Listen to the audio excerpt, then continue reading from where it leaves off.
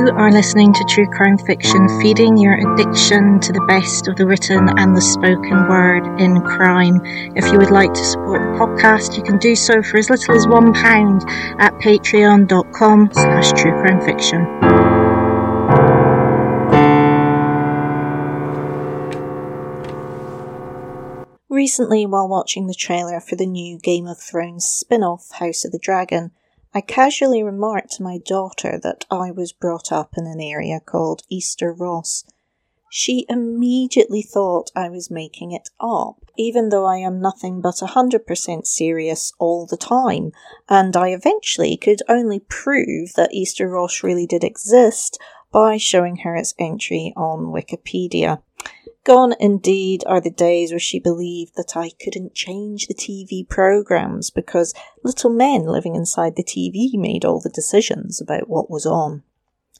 His Bloody Project by Graeme McRae Burnett, set in Wester Ross, which is predictably to the left of Easter Ross, has magically managed to capture the Highlands in the second half of the 1800s, and both its ordinariness and extraordinariness.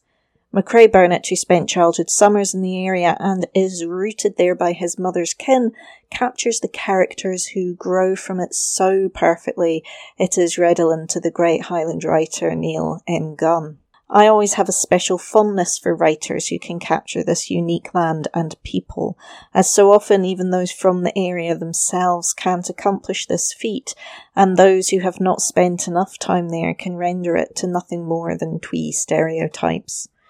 As well as a faultless picture of a specific time and place, McRae Burnett perfectly constructs the inner life of triple murderer Roddy McRae, and through his confessions, interviews, reporting, and various narrative devices, we get a clear picture of Roddy's lack of self-awareness, as well as the foibles and quirks of the village of Culdui, with such a light yet precise touch it is close to masterful. McRae Burnett's work had such impact that it inspired the naming of a new subgenre, that of false true crime.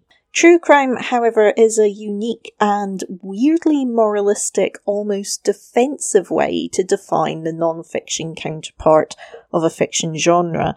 So, I would like to offer the sub-genre title of Even Bigger Lies Than Crime Fiction Lies. If you are interested in more Even Bigger Lies Than Crime Fiction Lies books, check out my post on Chasing the Bogeyman, and for more crime fiction set in the Highlands, The Purified.